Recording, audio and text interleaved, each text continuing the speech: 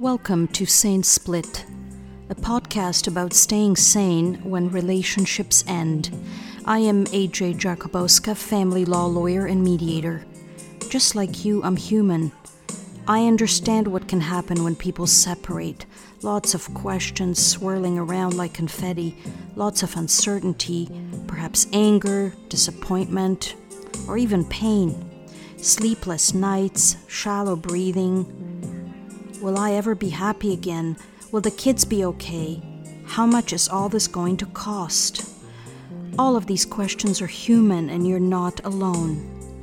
This podcast features my thoughts about separation and my interviews with other humans who help people when their relationships end. People who assist with legal issues, who mediate, who look after hearts and minds, and even after the pocketbook. People who might help you plan your future. What you will hear is not legal advice.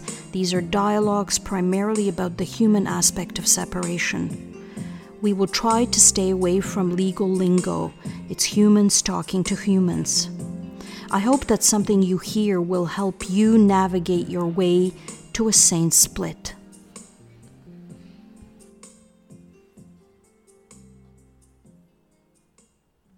Welcome and thanks for tuning in.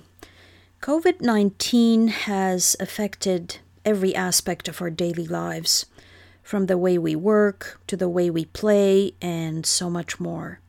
It's also affected the conduct of a typical family law case.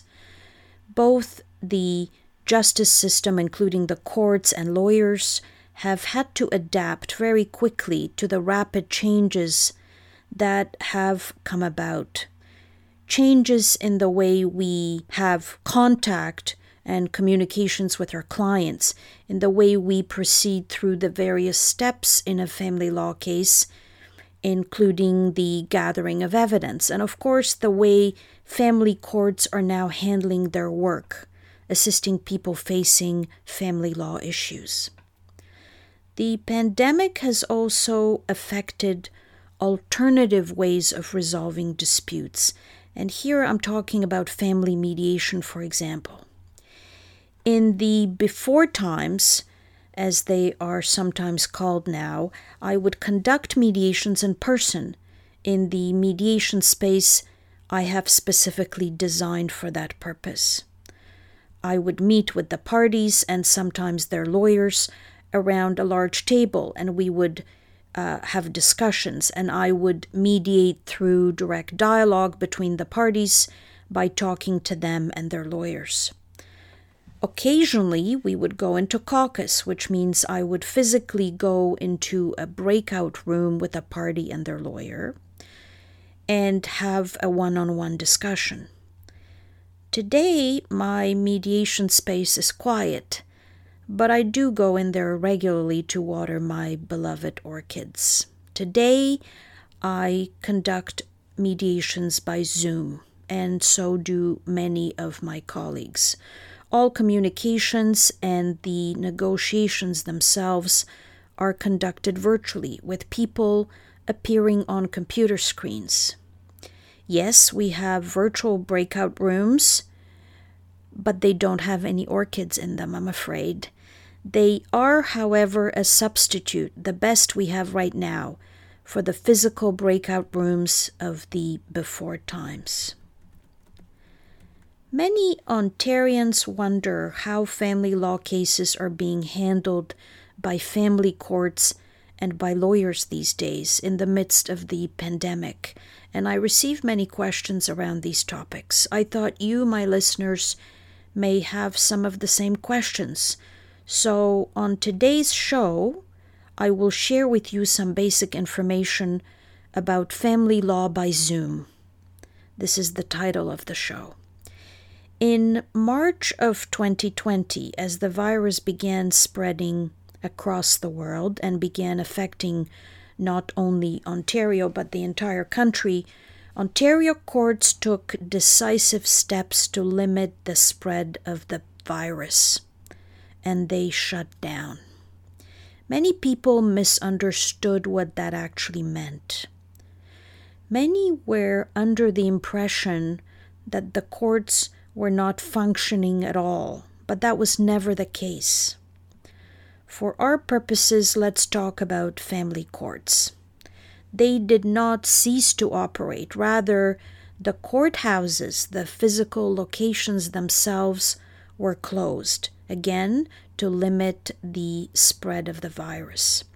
I vividly recall being in court at a settlement conference on the afternoon of the last day before the physical courts were shut down. And I must tell you, it was a pretty eerie feeling because, of course, we received advance notice that the courts would be closed as of a particular day. So mine was one of the last matters that a judge in Newmarket Court presided over on the afternoon in an actual courtroom before the court shut down. So back to the point about the misunderstanding about the courts not being operational. That was never the case. Family courts in Ontario have operated throughout the pandemic and since the initial shutdown. Initially, they operated on a reduced basis, meaning that only emergency issues were being handled by family court judges as the administration was getting itself organized and putting in place the right mechanisms and procedures to ensure that they were meeting Ontarians' needs. And as time went on, the operations expanded to include, of course, what today we consider the default approach, which is that hearings are currently conducted virtually, meaning by Zoom or by telephone conference call. But Zoom is far more common these days. And when I say hearings in the family law context, this includes conferences and also motions and even trials. In fact, the conduct of a family law case has changed a fair bit even for us family law lawyers. On the most basic level, our meetings with our clients are virtual. At least mine are, and many of my colleagues practice the same way. So from the very beginning, I'm getting to know my client over the computer screen rather than in person. I'm getting to know their case, the facts, and the evidence virtually as well. Of course, we have not done away with paper, but most lawyers have suspended in-person contact with their clients and with other lawyers. Other steps taken in a typical family law case, which were conducted in person in the before times, are now being taken virtually. And here, one good example of what I'm talking about here is the process of posing questions to witnesses under oath outside of the court, which in the family law context is called questioning. Most people are familiar with the word depositions, likely from US TV programs. In Canada, we also use the terms discovery or cross-examination. But in the family law context, again, it's questioning. Before the pandemic, the practice was that we would all meet in a physical space, a room, and when I say all, I mean the witness who was going to be questioned and their lawyer, and the lawyer who would be doing the questioning, and potentially their client as well. We would sit across a table from each other, the questions would be posed live, and a reporter would be recording both the questions and the responses. A transcript of all that would then be generated and filed with the court. Clearly, that physical in-person questioning cannot be conducted during the pandemic. And so we lawyers have adapted to the new requirements, and questioning now proceeds virtually by Zoom or with the help of a similar platform.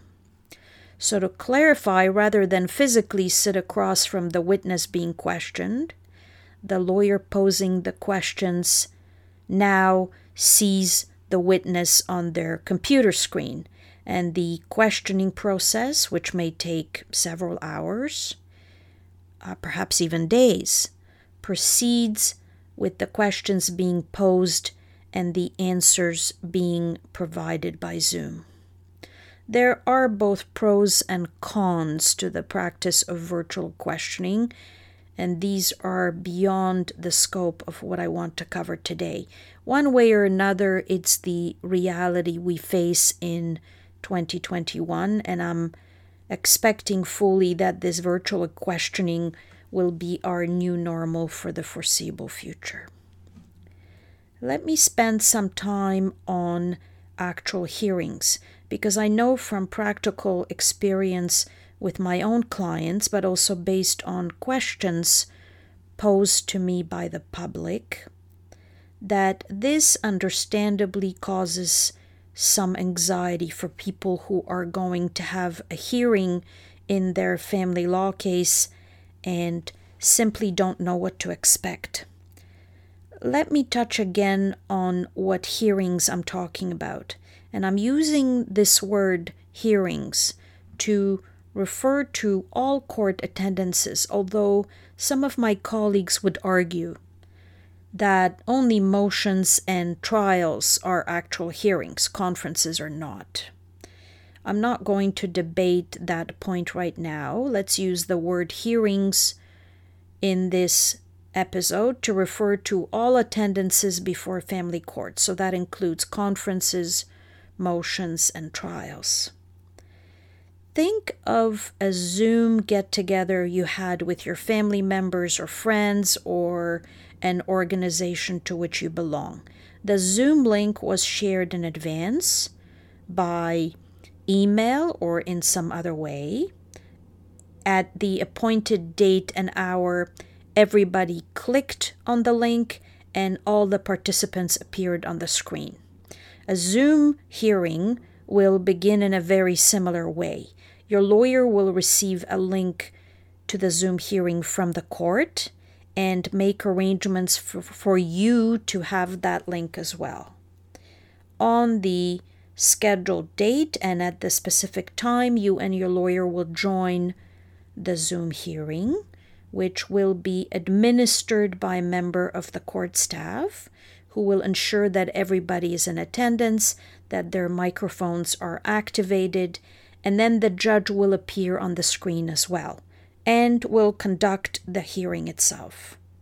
All of the participants in the hearing appear on the screen. They are visible, but most of the time only the person actually speaking is unmuted. So yes, you will be visible, and I have a couple of more words to say about that in a minute or two.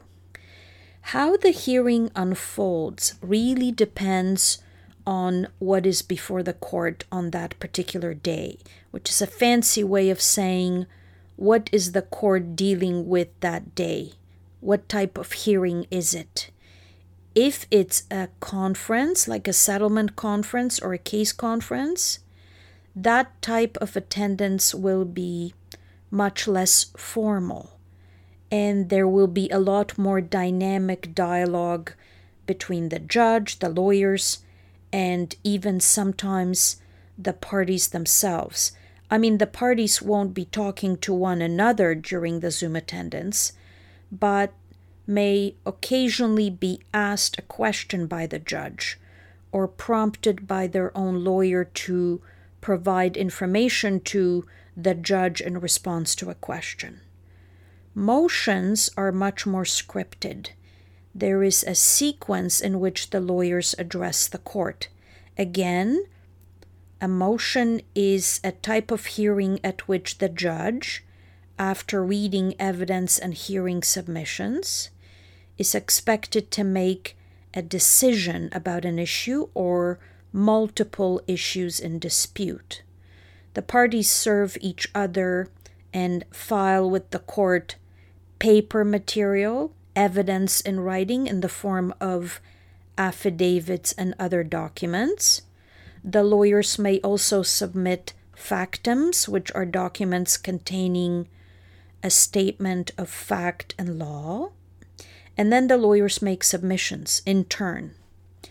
Generally speaking, the lawyer of the party who brought the motion will get to go first and make submissions first.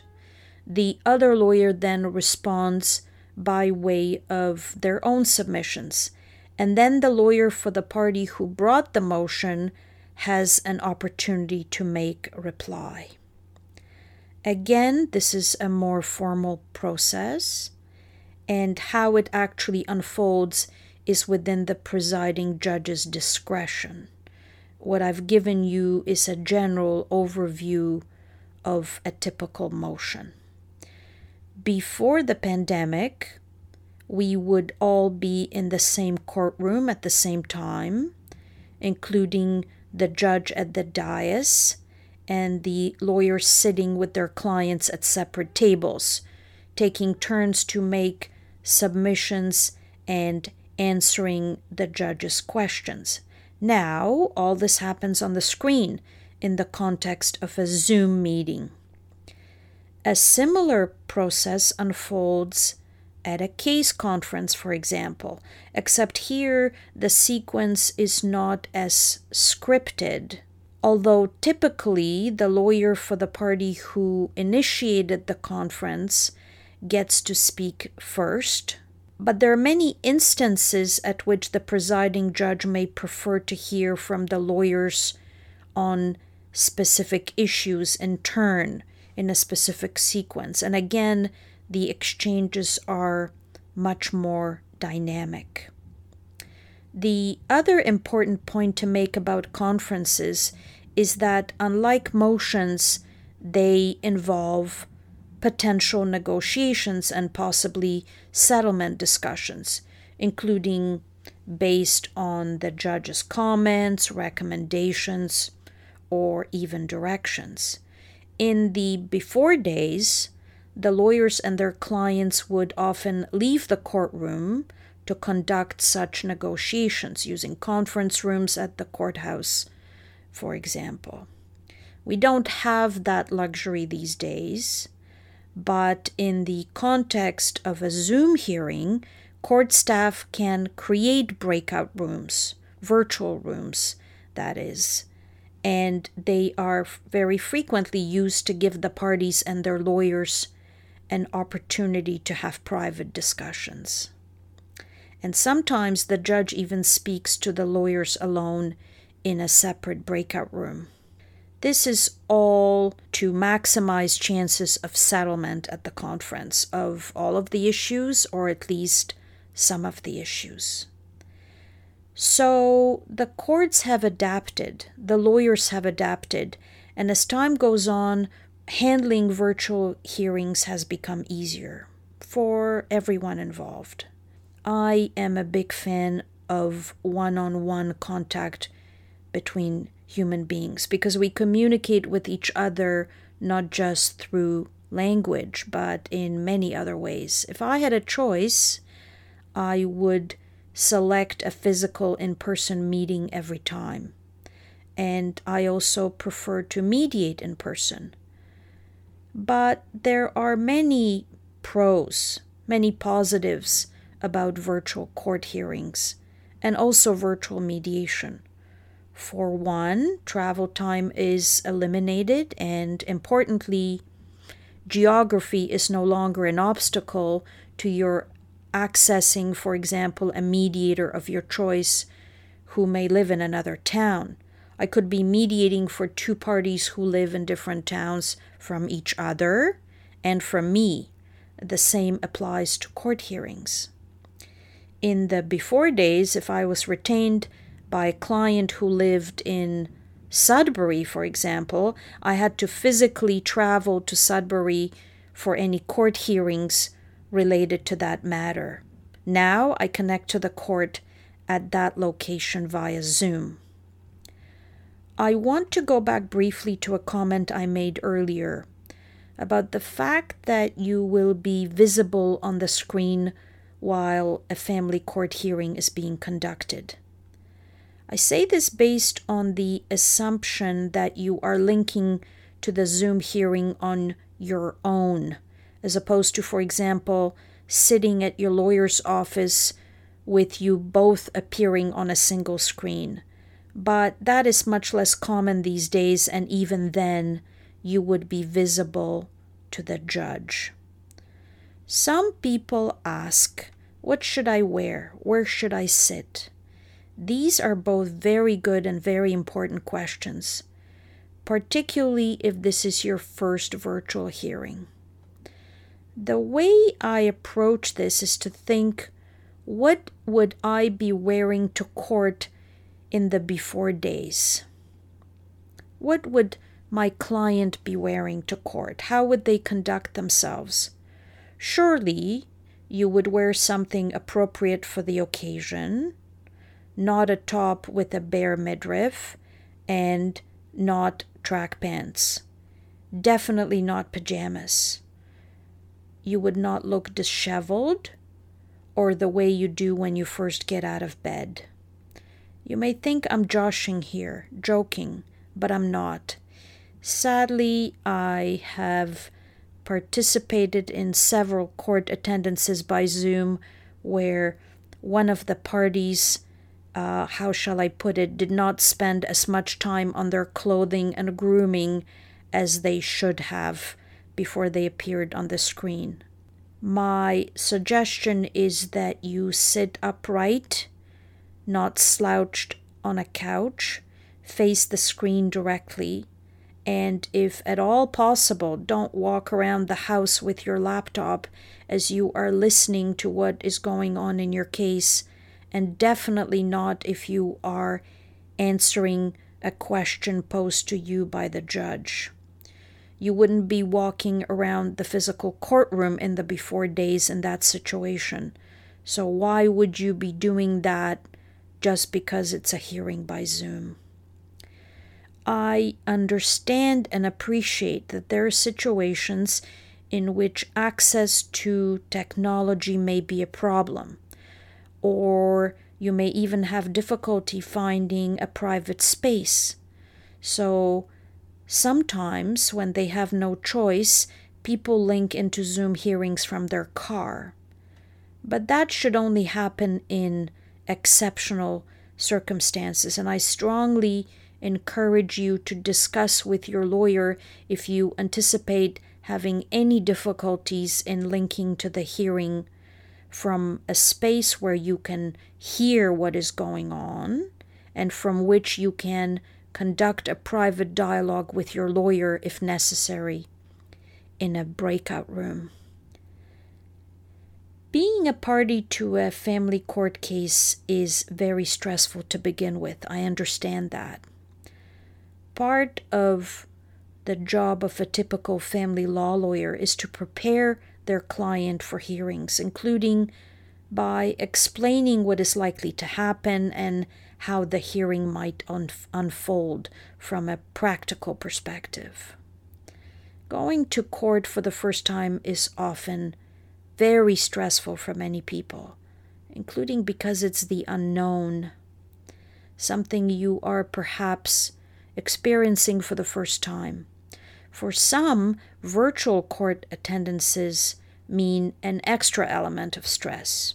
You should feel comfortable talking to your lawyer about your anxiety and any concerns you may have, and having them walk you through what is expected to unfold. Family court judges in Ontario have adapted amazingly well to the new realities of presiding over family law cases over the last year.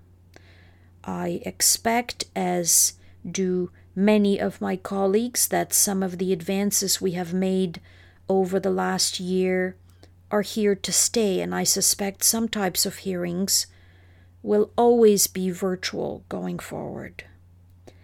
I hope my talk today was of help to you in navigating your way to a sane split. Thank you for listening. I hope you will tune in again. If you have any questions or comments, you can reach me through my website, separationinontario.com. Subscribing to the podcast through your favorite app will make future episodes available to you automatically. Signing off for now.